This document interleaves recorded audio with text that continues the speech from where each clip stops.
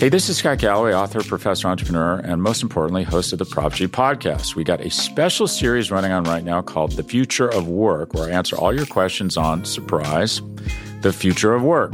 Questions including, what are we missing when we work remotely? Or how do we handle work-life balance when a major opportunity comes knocking?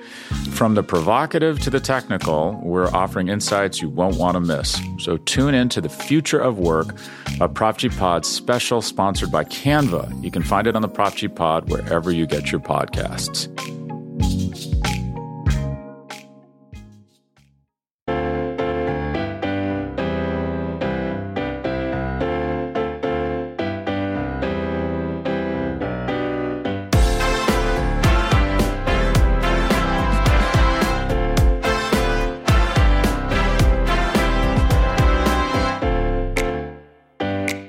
Hola a todos, bienvenidos a Cowboys Hoy. Mi nombre es Mauricio Rodríguez, como siempre acompañándolos este sábado a través del canal de Blog in the Voice que ustedes pueden escuchar en Spotify, en iTunes. Hay programas diferentes con locutores diferentes a lo largo de toda la semana. Y no sé cómo empezar este programa. ¿Qué debo de decir?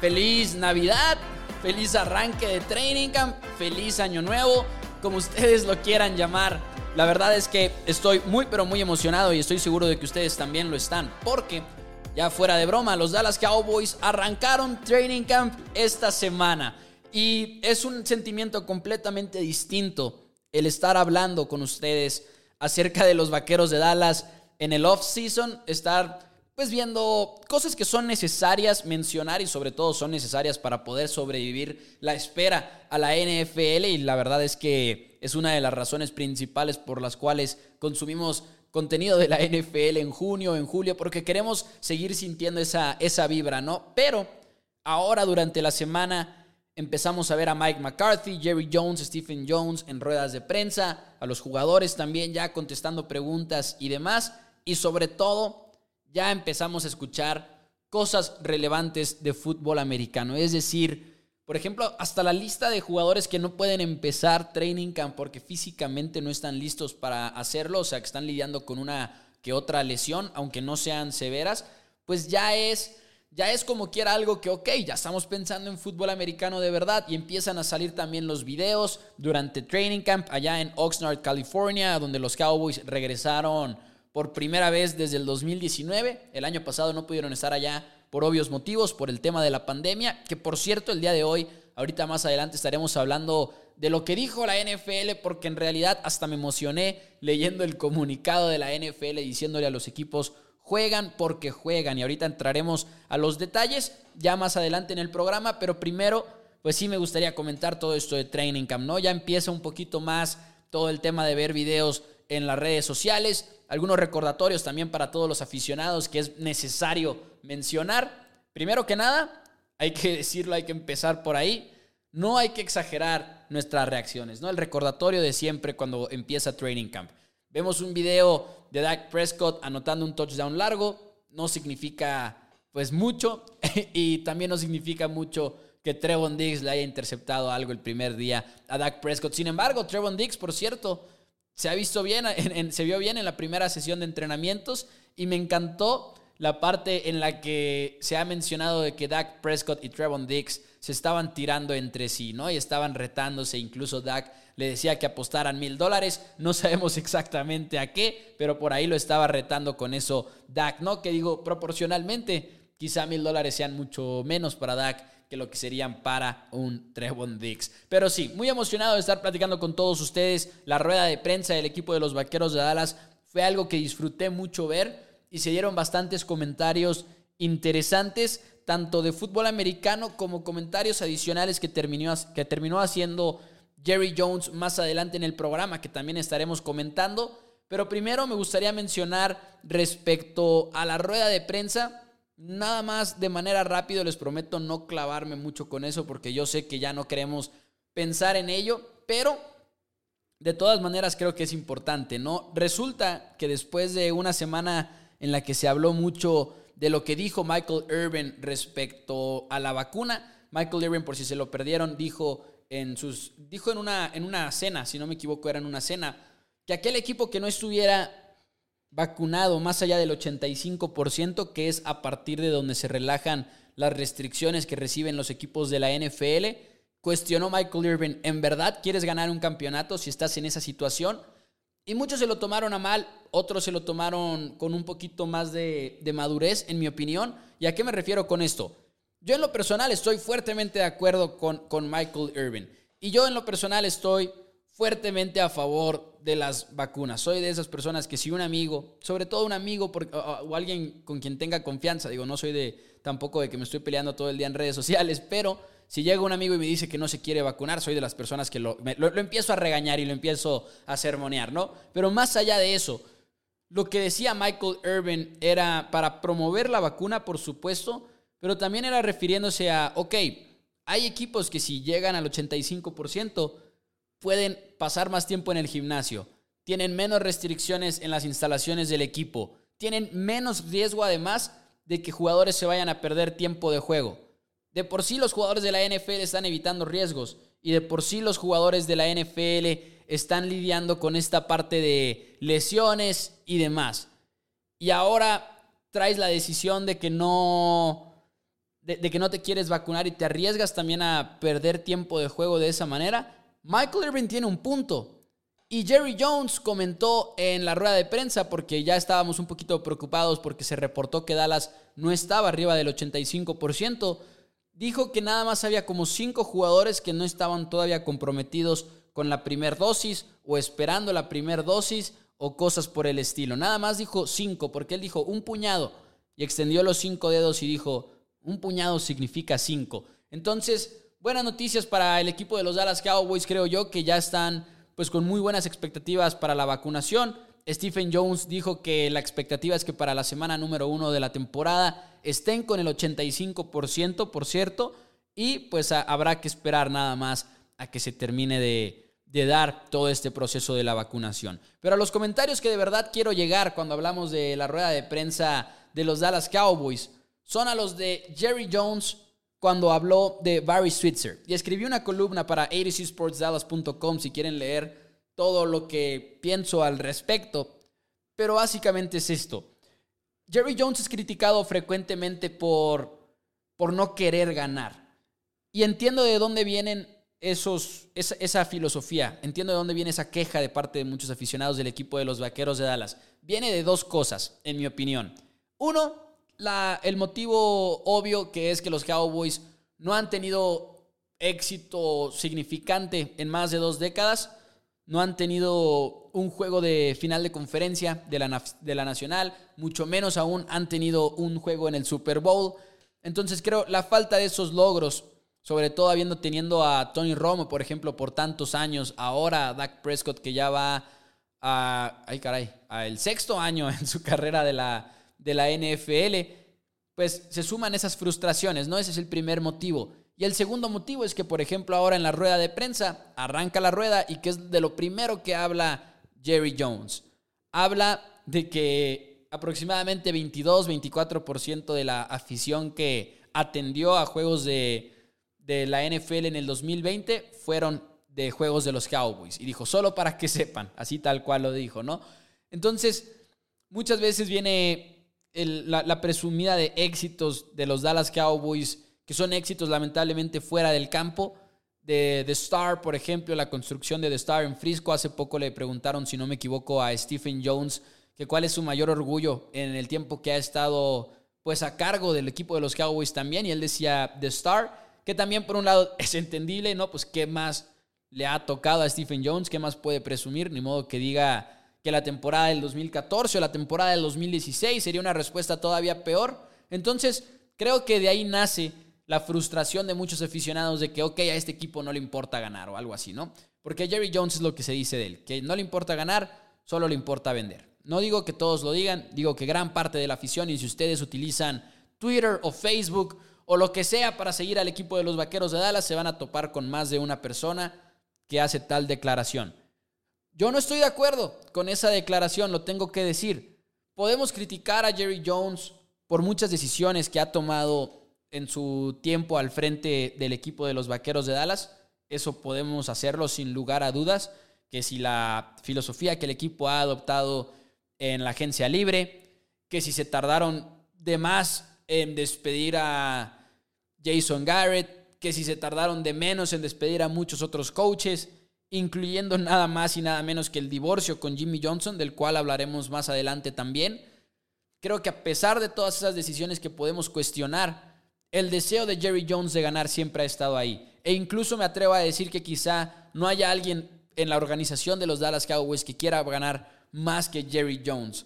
Y ahora en la rueda de prensa uno de los comentarios que hizo fue que haría todo lo posible, haría todo lo conocido al hombre por regresar a ese Super Bowl. Era lo que comentaba Jerry Jones. Y además agregaba, pudiera estar ahorita en cualquier lugar del mundo, y decía, estoy involucrado en economía, estoy involucrado en esto, estábamos preocupados por qué hacer con el COVID y todo, y dice, podría estar en cualquier lugar del mundo en este momento, donde yo quisiera, pero quiero estar aquí con nuestro equipo. Y se le empezaba hasta a romper un poquito la voz, empezaba a poner emocional, y veíamos a un Jerry Jones que, como siempre, lo ve uno un poquito emotivo cuando habla de esas victorias que quizá han eludido al equipo de los Vaqueros de Dallas durante los últimos años.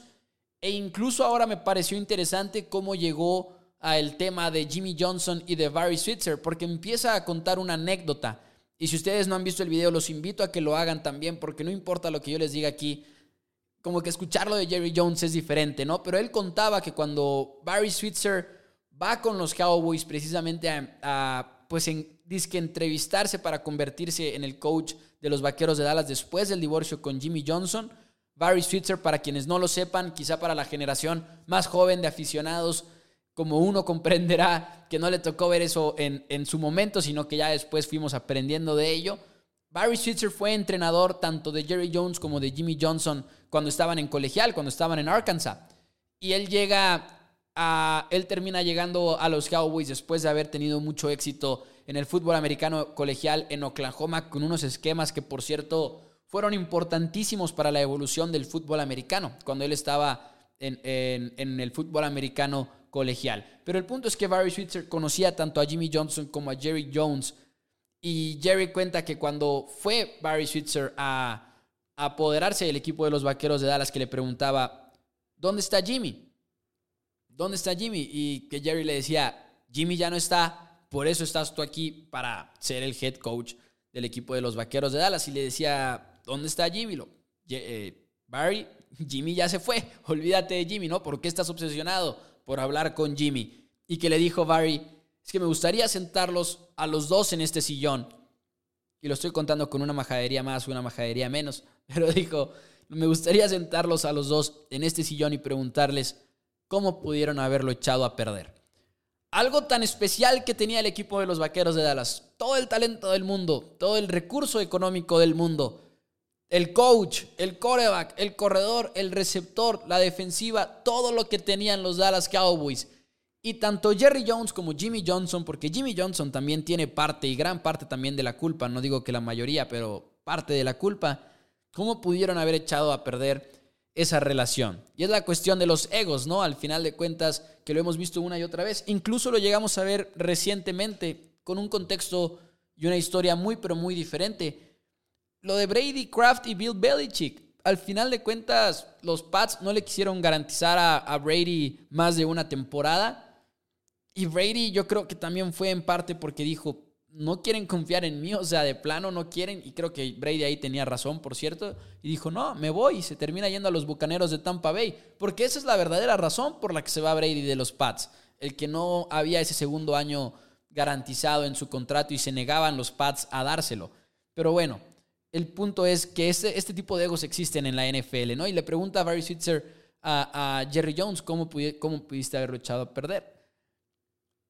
Y decía Jerry Jones, lo admite, dice, era mi trabajo mantener las cosas juntas. Ese era mi rol en la organización, que esto no se desmoronara. Era mi trabajo, es lo que dice Jerry Jones. Y por ejemplo, hay un comentario que hizo Carlos Nava de ESPN, que nos ha hecho el favor, por cierto, también de estar por aquí antes en el programa de Cowboys Hoy y en Primero Cowboys, por supuesto.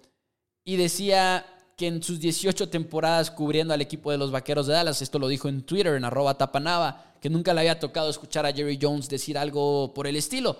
Y me llama la atención este comentario de Tapanava porque en sí puede ser también un poquito de que Jerry sabe que va a cumplir 79 años de edad en octubre y sabe que quizá su tiempo específicamente al frente del equipo de los Vaqueros de Dallas, pues quizá esta sea la mejor oportunidad que tengan los Cowboys para ser contendientes los próximos 3-5 años con un Dak Prescott bajo contrato, con Amari Cooper, CeeDee Lamb y varias piezas importantes para el futuro, ¿no? Total, un reportero le pregunta además a Jerry Jones, le dice, ¿sabrías contestarle el día de hoy a Barry Switzer lo que te preguntó de cómo pudieron haberlo echado a perder? Y que le dice Jerry Jones, no, nunca he sabido por qué. Fueron palabras que la verdad nos agarraron por sorpresa a muchos aficionados del equipo de los Vaqueros de Dallas, o escritores y analistas y todo. Era algo que igual y no se esperaba en ese momento. Pero lo que quiero decir con todo esto y escuchando lo que dice Jerry Jones de Jimmy, que en mi opinión también es como una señal lo que está diciendo Jerry Jones.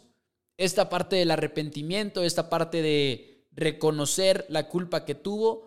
Y sobre todo en un año en el que Jimmy Johnson va a entrar al Salón de la Fama en Canton, Ohio, para mí es una señal de que ya no tarda en remediarse la ausencia de Jimmy Johnson en el Ring of Honor del AT&T Stadium. Entonces, quizá también por ahí vaya un poquito la cosa. Pero Jerry Jones quiere ganar. Igual y no ha tomado las mejores decisiones.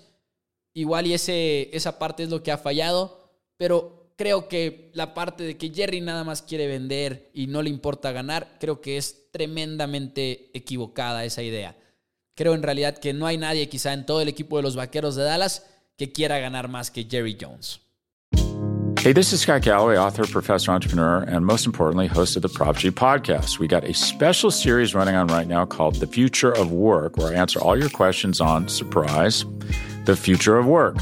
Questions including, what are we missing when we work remotely? Or how do we handle work-life balance when a major opportunity comes knocking?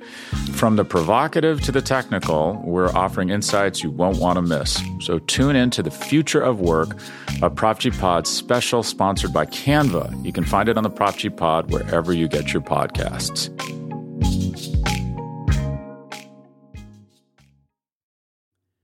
Y antes de cerrar el programa, me gustaría comentar un poquito lo que se vio en el comunicado de la NFL que salió esta semana, porque fue un comunicado, la verdad, con lenguaje muy fuerte, ¿eh? Y fue un comunicado que básicamente lo que quería decir era, juegan porque juegan los equipos de la NFL. Y si no quieren jugar, es completamente su problema y van a tener que sufrir las consecuencias. Básicamente, y esto primero fue un memo que se le mandó a todos los equipos de la NFL. Lo que decía en resumen el comunicado es, y Tom Pelissero hizo un excelente trabajo en Twitter de poner los detalles de todo esto por si ustedes lo quieren revisar ya con más calma. De hecho, todo lo que voy a comentarles ahorita en este momento es precisamente información de Tom Pelissero. Lo que decía en resumen el memo era que la temporada va a durar 18 semanas. Las 18 semanas que ya sabíamos que están programadas, y dijo, en estas 18 semanas se van a jugar 17 juegos, sí o sí. Si no es posible reprogramar el partido, si no se puede reprogramar el partido debido a un brote de COVID que sea causado por jugadores no vacunados o staff no vacunado, el equipo que no pueda jugar va a tener que perder el partido, va a tener que perder por default, en otras palabras. Y esto significa cosas importantes, porque esto significa que los equipos van a estar más presionados para vacunarse y también los jugadores van a estar más presionados para hacerlo.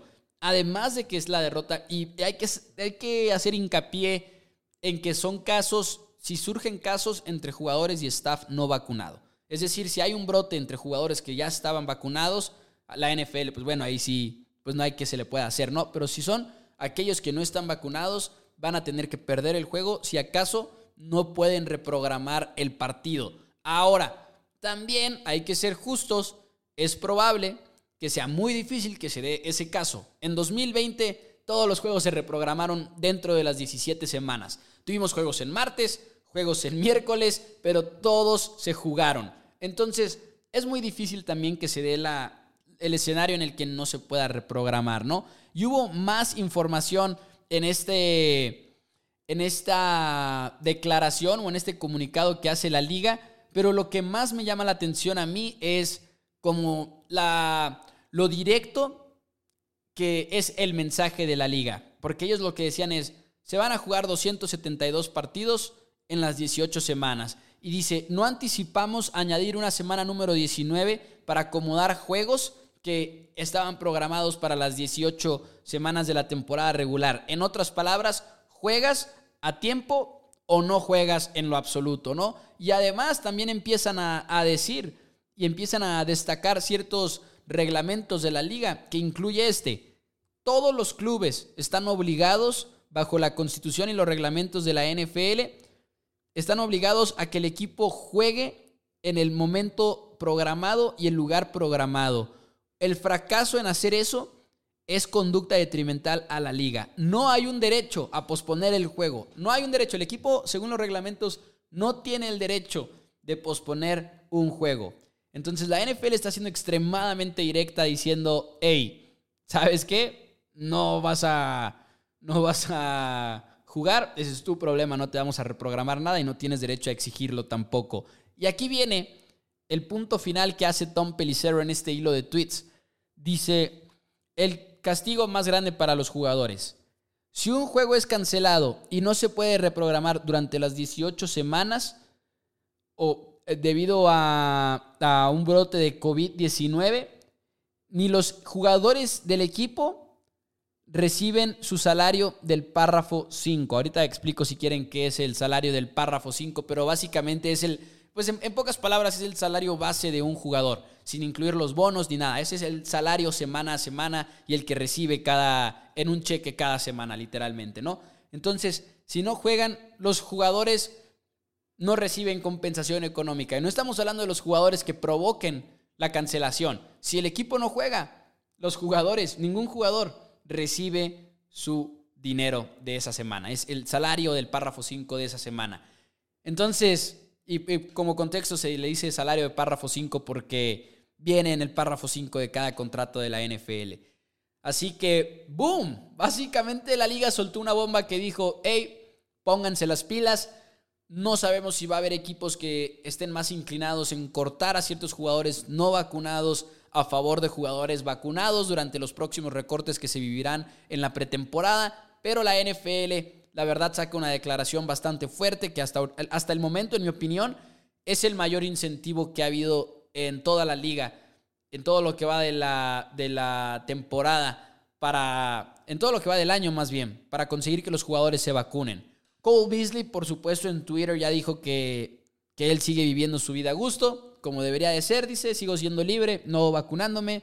No entiendo por qué hay quienes confunden la libertad con estar no vacunado o estar vacunado, pero bueno, ese es el caso con Cole Beasley. Pero bueno, finalmente una declaración importante de parte de la NFL mientras nos preparamos para la temporada. Y aquí, por cierto, durante la temporada estaremos todo el año en Cowboys Hoy a través de Blogging the Voice y los demás programas también con locutores diferentes, dándole cobertura a esta liga que tanto queremos. Y Training Camp está ya iniciado.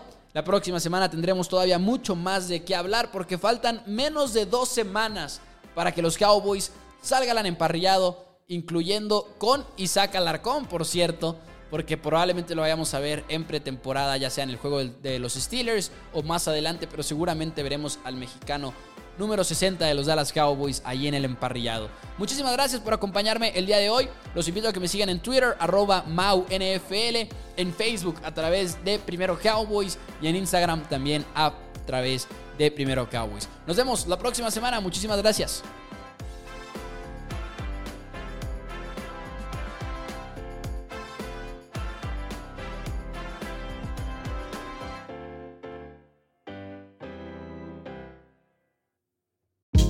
Hey, this is Scott Galloway, author, professor, entrepreneur, and most importantly, host of the Prop G podcast. We got a special series running on right now called The Future of Work, where I answer all your questions on, surprise, the future of work.